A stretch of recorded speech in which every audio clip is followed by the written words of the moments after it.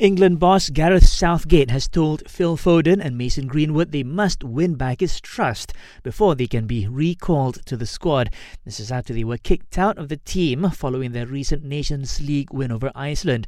The duo broke COVID-19 protocols by bringing women back to the team hotel.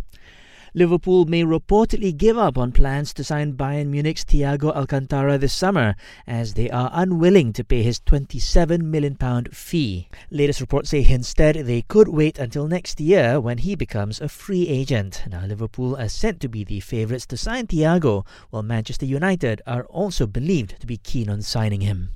Other reports claim that Man United could make a bid for Inter Milan's Ivan Perisic this summer. UK reports say he's seen as a short-term alternative, while the Red Devils continue their pursuit of Borussia Dortmund's Jadon Sancho. Watch the best sporting actions only on Astro.